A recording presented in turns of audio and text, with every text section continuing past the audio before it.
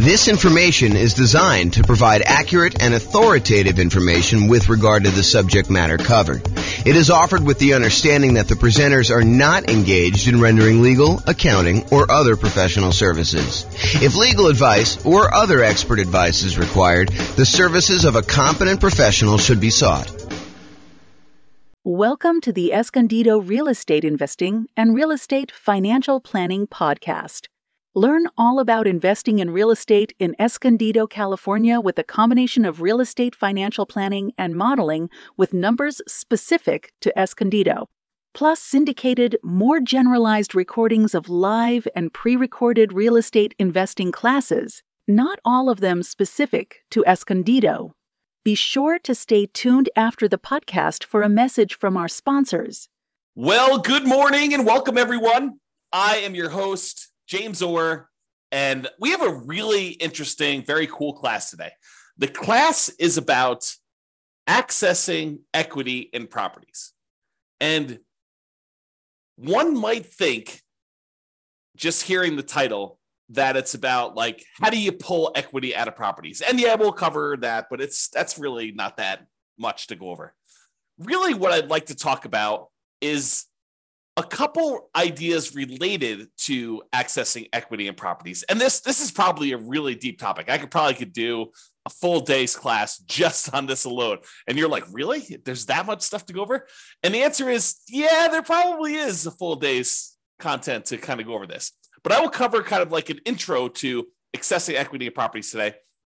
And one of the things I wanted to focus in on is this idea on why you might want to pull equity out of properties to begin with. And so when you think about accessing equity in properties, the first glance is your kind of first reaction is, yeah, I have all this money tied up in properties because I bought a property and I'm paying down on the loan and the loan balance is going down and the property value since I bought it has gone up a lot. And so now I've got this massive amount of equity in properties and I want to be able to get at that equity in order to spend it to do something else.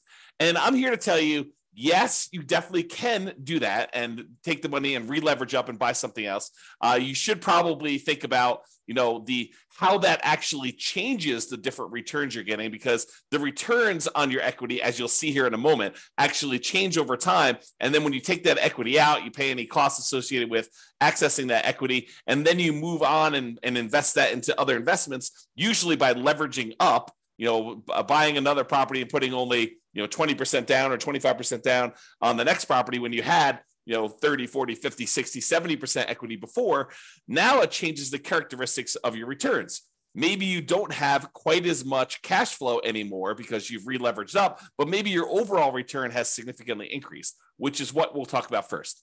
Okay, so let's go over this. So what I'd like to introduce you to is this concept of the return you're earning on your equity. When we talk about the returns you're earning on investment property, for example, you might think to yourself, okay, so I've got this return from the property value going up, the return from appreciation. And let's say, it's a $500,000 property as an example, and it's got up 3% a year. So really you've earned $15,000 on that investment. And when you first buy the investment, a lot of times we look at that number and we say, okay, we've earned $15,000. How much did we need to invest in that property in order to acquire it, in order to earn that $15,000? And so you look at your return, the $15,000 you earned from appreciation, and you divide it through by your total cost to close, and technically probably your reserves as well. So you're looking at the return you earned on the amount you had to invest in the deal, or what we would also refer to as your return on investment. Return on investment. Now, once you've gotten past that first acquisition period, the first year or so that you bought a property, then the amount you put into the deal originally matters much less. In fact, at that point, what you're really concerned with is how much money am I earning on the equity that I have in my property? Because at this point, you're like, look, what's my alternative? I could take this equity I have in this deal and I could pull it out and I could go buy something else. So really what I want to know is, how productive is the equity that I have in the property that I could go and then take and do something else with? I could go take that equity and I could go invest it in another rental property that might get a higher return, or I could go invest in stocks or bonds or annuities or whatever else I want to buy in order to take that and get a return on it. So what I really want to know after I've owned the property for any period of time, really, beyond a year. The first year, I think a lot of times we look at return on investment. But as soon as we get beyond that kind of like first year period, a lot of times what we want to look at is return on the equity we have in the property before we go and consider taking that out and looking at other properties. So what I'd like to show you is how this return on equity changes for the various different returns we have on an investment property. So for example, even though the amount you're earning from appreciation, the amount that the property is going up in value, is increasing the longer we own it. In that first year, maybe we earned $15,000 in appreciation, but fast forward a couple of years later, now the property's worth $600,000. And even though it went up still that same 3%, now it's not $15,000 in that year, it's now $18,000. So even though the amount of money, the dollar amounts that we're earning from appreciation is actually increasing. It's going up each year that we own that property, besides years that it goes down. But if we have the same appreciation rate, the amount you're earning on equity is going up over time, even though that number is increasing, the numerator in the equation that we're talking about, the amount of equity you have in your property is also going up. And it's probably going up faster than the amount of appreciation you're going up, which that means is the amount of return you're earning from appreciation on the equity in your property starts off usually the highest when you first buy the property. And in this case, we're showing it's about 18%. You'll have to do your own deal analysis. And this shows up on the world's greatest real estate deal analysis spreadsheet for you to go and look at and see for yourself. But it usually appears as the highest when you first buy a property, your return on equity from appreciation, and then it decreases. It goes down over time until eventually it becomes what your raw unleveraged appreciation rate is, which in this case, I've been using as an example, 3% per year. So if your property value is going up 3% per year or 4% per year, 5% per year, that is your unleveraged appreciation rate. And eventually, once you pay off the property and you no longer have debt pay down on the loan, the appreciation rate is actually your return on equity from appreciation. Okay. So it starts off really high and it gets lower and lower and lower over time. That's what the curve looks like for return on equity from appreciation. Now, let's look at how that changes with cash flow.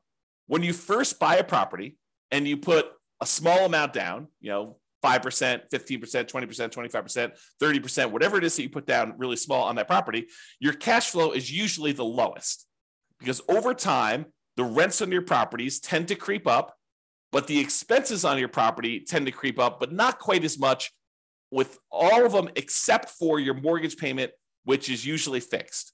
Okay. So what tends to happen is your cash flow tends to improve over time. Now, what's going on here when these little kind of like lines that get all jagged and stuff like that, that's the fact that your rent is not going up every month, that we have 12-month leases and then the rents go up and they kind of increase your cash flow. So the reason why there's jagged edges here is because we've got a fixed rent for the lease and then it kind of catches up here. So you can see the curve though, and your cash flow kind of improves until you get to the point here where you pay off your mortgage and then cash flow really increases and it approaches what basically is cap rate at that point.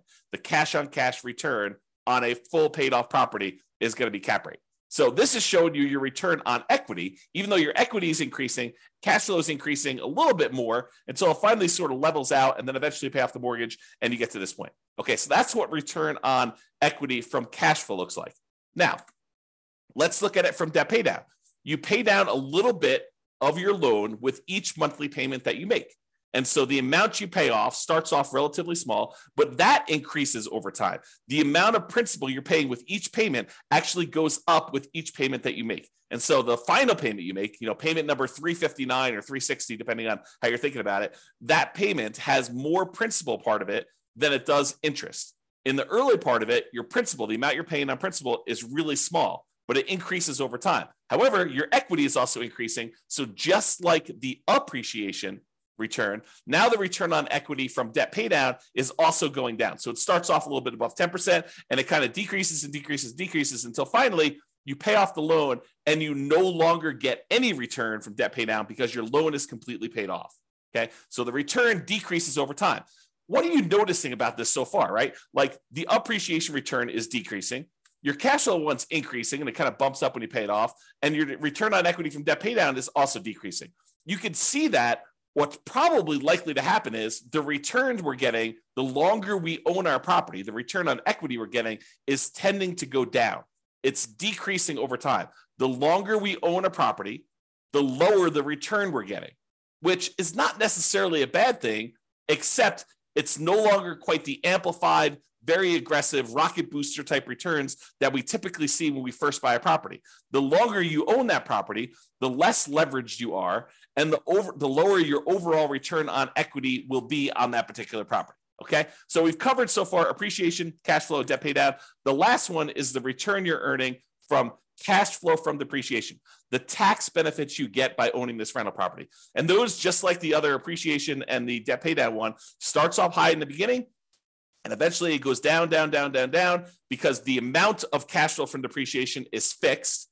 That is a static number. You establish it when you buy the property, and then that decreases over time until 27 and a half years with a residential property, and then that goes away. That benefit drops off completely after you own the property as a rental for 27 and a half years, and so it starts off really high, and then it goes to zero. So 3 of the 4 returns, appreciation, debt pay down, and cash flow from depreciation, they all have that similar drop-off type curve, where the only one that is not like that is your cash flow one. Okay, so now let's put those all together to show you the relative sizes of them. Okay, this is not graphically summing them, it's all just showing them in comparison. So your biggest return, and this could vary depending on your property may have much better cash flow, or much better debt pay down, or whatever it is for there. But I'd say this is a pretty typical property, what we would normally see in a relatively normal type property. And that is that the return you're earning from appreciation tends to be the highest. The return you're earning from debt pay down tends to be the next highest. The return you're earning from cash flow from depreciation or cash flow, depending on whether your property is a better cash flowing property or the depreciation benefit's a little bit better. Like, those are probably the next 2, and they could be reversed. That's probably the most common switchover point. But then over time, these 3 returns, they're all kind of coalescing down till they get to either 0 for the loan payoff and for the tax benefits, which both go away after a certain period of time, or from appreciation, it tends to kind of like become asymptotic. If you're kind of a math person, it gets very, very close and eventually hits the actual appreciation rate that you're using for properties. And then cash flow, it starts off relatively low, it grows until you pay off the property, and then that significantly increases. So you can see, though, that the overall returns we're earning on our property over time, when we look at the return on equity, are going down, even though the dollar amounts that we're earning on the property are going up, right? The amount of money we're earning in dollars from appreciation has gone up. The amount we're paying down in the loan has gone up. The amount we're earning in cash flow has gone up. The amount we're earning in cash flow from depreciation is the same. Okay, so it tends to be that the dollar amounts return look better and better and better the longer you hold your property, which is great. But when you think about it as the dollars I'm earning on how much money I have tied up in this deal, that is getting worse, which incentivizes you. It says, hey, look, maybe I should pull some money out of equity and then go re-leverage up, go buy properties where I get back in this really high part of the curve. Okay, now I'm going to take this same chart and I'm going to do something with it. Okay, so this is the chart showing you that, the return from appreciation was, probably like 18%, somewhere in there. The return you were getting from debt pay down in this particular example is just over 10%. The return you were getting from cash flow from depreciation was probably around 4%. And then the cash flow one started off really, really low, like almost 0. Maybe let's call it 1%. So you could see all those different returns. Now what I'm going to do is I'm going to stack them on top of each other so that you could see what the sum, the additive benefit, what the sum of all of these different returns are. And that's this chart. So I just graphically add that, and I'm showing you that your overall return summed up at the very beginning is 34%. I'm just estimating, right? So it's about 34%. But you could see that, even just 10 years later, the sum is below 20%. It's probably in that 17% range.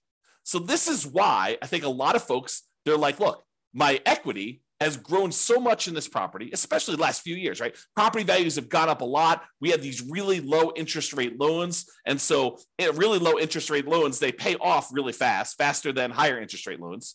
And then the amount you're earning from your appreciation of the property value is going up. So your equity grew really, really fast. And so this dropped off really, really fast because we had this massive equity growth. And even though rents have gone up a little bit and now properties aren't quite appreciating what they were, you're still paying off that loan pretty aggressively and your depreciation is still static. So you can see that your overall return has dropped off. So you're like, look, if I go do a calculation today and I look at what my return is on equity, it's probably relatively low. And so you're thinking to yourself, well, I've got, this equity in this property. I got $100,000, $200,000. If I've got a whole bunch of properties, maybe I've got a couple $1 million in equity. But if I go take that money out, if I access the equity and I take that equity and I go invest it somewhere else, my cash flow is not going to be as great because my cash flow has not been growing as much. It's probably going to be negative in a lot of cases unless I put a lot more down. But if I put more down, I've got the same return on equity issue going on, where I have a lot of equity tied up in the property, my cash flow is not amazing. So this is the challenge that you could think about this as just like a mental framework of, if you're kind of familiar with this idea of the 4% rule, right? I could pull out 4% of my money that I'm holding in the investment. Like if I've got money in stocks and bonds and stuff like that, I could safely, I'm using safe in kind of scare quotes here, but the idea using the 4% rule or the 4% safe withdrawal rate or the Trinity study, if you're familiar with that, is that if you have $1 million invested in stocks and bonds, using different percentages depending on how you're doing your calculations, but you could probably in quotes, safely withdraw $400,000. I'm sorry. $40,000 a year, 4% of $1 million, $40,000 a year safely and have a very low probability of running out of money. So if you think about this, though, if we were doing a 4% safe withdrawal rate later on these rental properties, we don't usually think of this 4% safe withdrawal rate with properties, but I'm going to kind of like mix the two together today.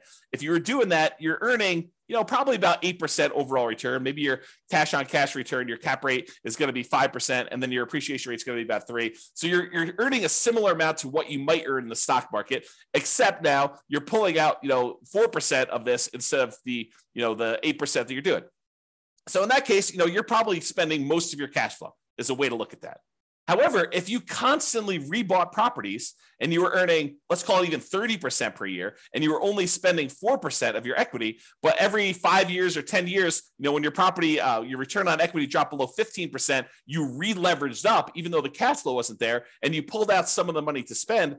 That's a different way of looking at this, where you could almost, I don't want to mix these too closely, but you could almost think of as a bastardized version of a 4% rule if you were to maximize your return on equity and you kept re-leveraging up, okay? And that's sort of the idea. If you ever watched my class where I did cash flow versus appreciation, where I looked at someone who lived in a market that got really, really good cash flow, and I compared them to someone who lived in a market that got really, really good appreciation, and I showed you that in both those cases, you can actually achieve financial independence. They're just different how you have to approach them. And one, you have to tap into equity in order to live and survive. And the other one, you have to tap into cash flow in order to live and survive. Or you choose to tap into cash flow because it's easier, right? So just looking at this, you could see. So a lot of the reasons why people want to tap into their equity is to solve this issue of your return on equity dropping off until it gets very, very low, until it becomes basically cap rate plus your unleveraged depreciation rate, which is what happens here once you've gotten past your depreciation period, 27 and a half years, and you paid off the loan 360 months in. You get rid of these two other returns, and the only ones that are left over is the cash flow and the appreciation one. Okay? So this is the problem that we've kind of like I've been talking about, and why I think a lot of folks are interested in tapping into their equity. I think at first blush, a lot of investors are like, I want to tap my equity because I want money. Right? They think to themselves, I'm looking to buy another property. I want to know where I can go pull money out and then go use that for a down payment. Or I want to sell this off, take the money and invest in stocks or bonds or annuities or something else where you can go and invest in something and get a good return on it. And they may or may not be thinking about this concept of return on equity. But if they pause for a moment and they looked at it, they would say, I think one of the reasons why I want to go and pull this money out and do this is because the returns I'm earning, even though their dollar amounts are higher, the return on equity has actually declined. It has dropped off because of this phenomenon where as your equity goes, the returns you're earning on that equity are actually lower. All right. So we talked about this. Many real estate investors may want to maximize their return on equity to keep their returns high. And really, what we want to do is maximize the returns on what we call true net equity. Because so far to this point, I've just been talking about equity as the difference between the price of the property and what you owe. And that's not exactly true. Because if you wanted to take that money and you wanted to go invest it somewhere else, what you really want to know is how much money am I going to walk away with after closing when I pay my closing costs, when I pay any real estate commissions, when I pay any capital gains taxes on any of the gains I've had on the property, when I've paid back my depreciation recapture tax. Like all of those things need to be paid off before we actually go and walk away with equity. And if you look at the world's greatest real estate deal analysis spreadsheet, there is a section on there, I think it's in the lower right, where it talks about how much equity you have and then what your cost in order to access that equity is.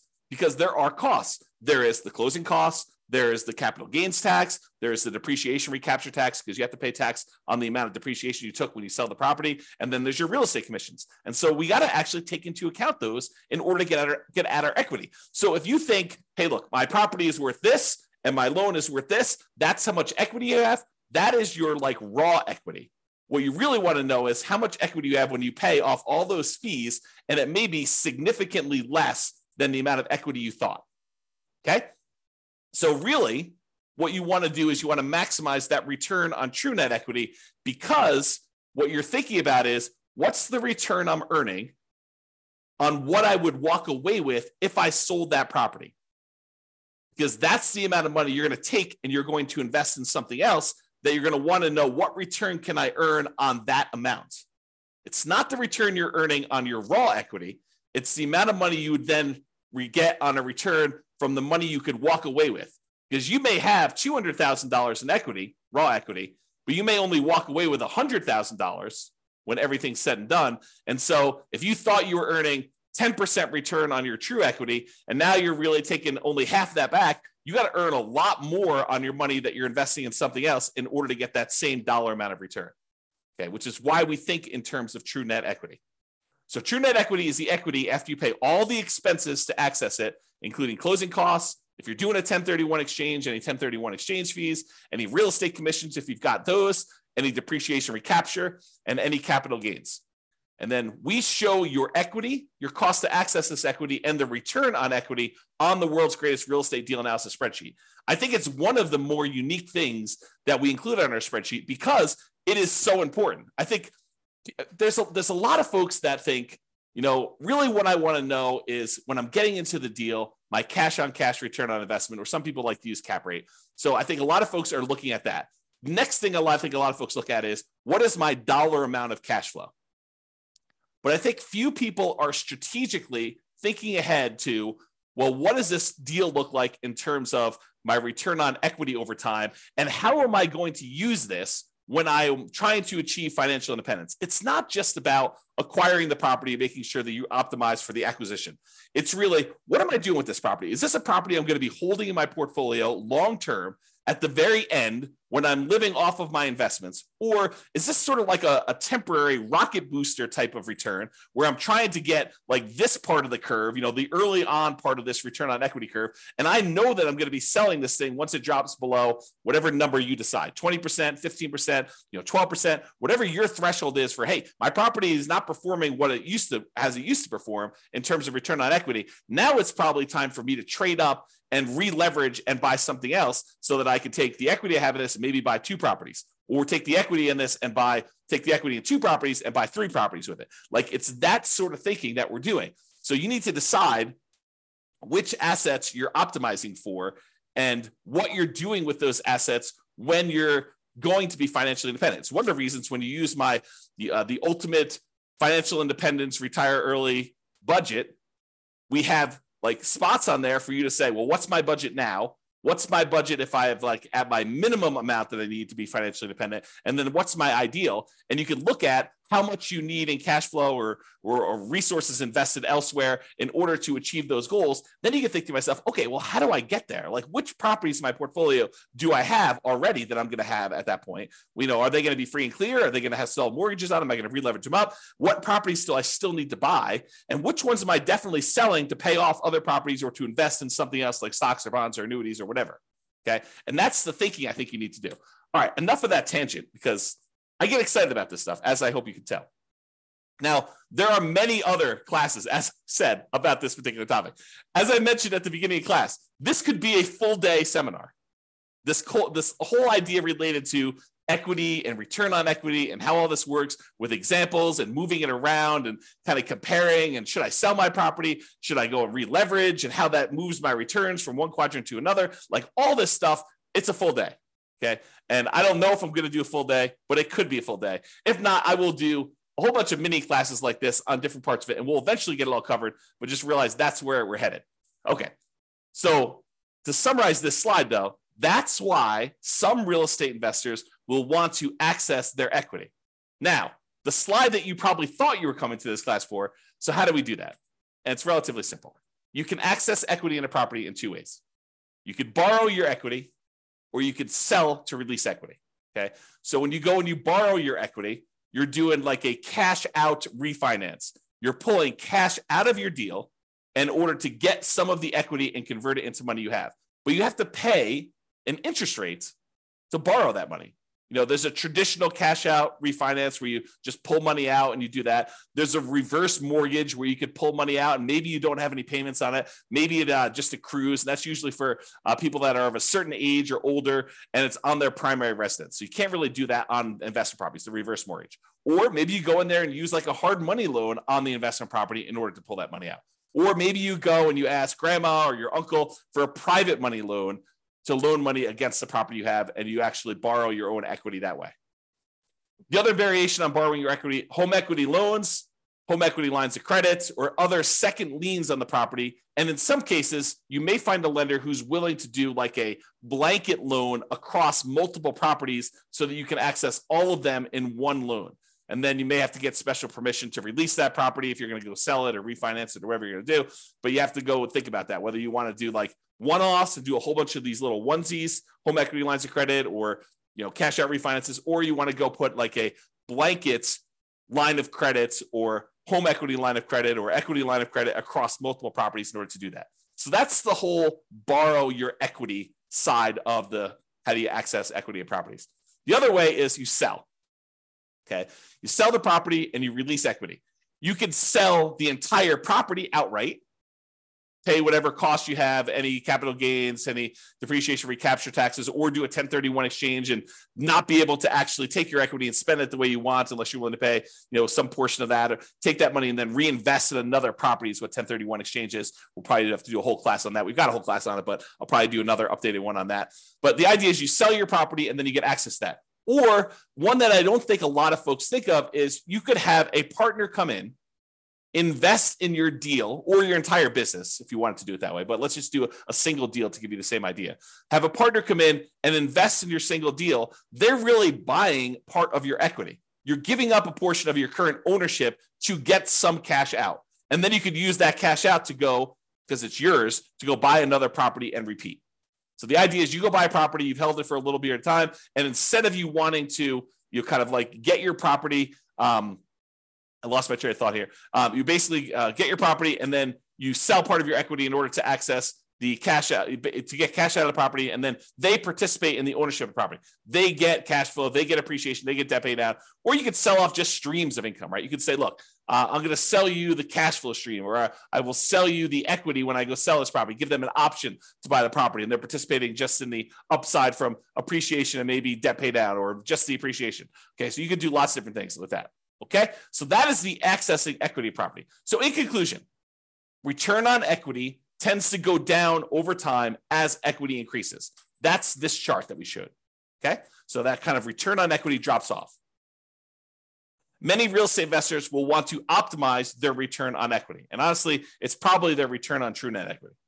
So accessing equity becomes important. Really, the main options of getting your equity are borrow your equity or sell to release equity. Those are the two main schools of thought for how do you get equity out of property. It's not that complicated. I mean, there's probably a little bit of nuance and detail in there, but really those are the big picture ways to do it. That's all I got. Doesn't look like there are any questions. Hope you guys enjoyed class. This has been James Orr. Have a great day. Bye-bye for now. With home prices up, mortgage interest rates up, and rents up, but not quite enough to counteract the higher prices and interest rates. Cash flow on rental properties in Escondido is harder than ever. Book a call with the Real Estate Financial Planner to apply our proprietary 88 strategies to improve cash flow on your rentals. See the show notes for a link to schedule your call and improve your cash flow today. If you're a real estate agent, lender, or professional in Escondido that wants to help our real estate investor listeners, consider reaching out to learn about collaboration opportunities with this podcast. We'd love to add more value to our listeners by having you assist our investors buy, sell, and finance their real estate investments. See the show notes to schedule a call to discuss collaboration opportunities.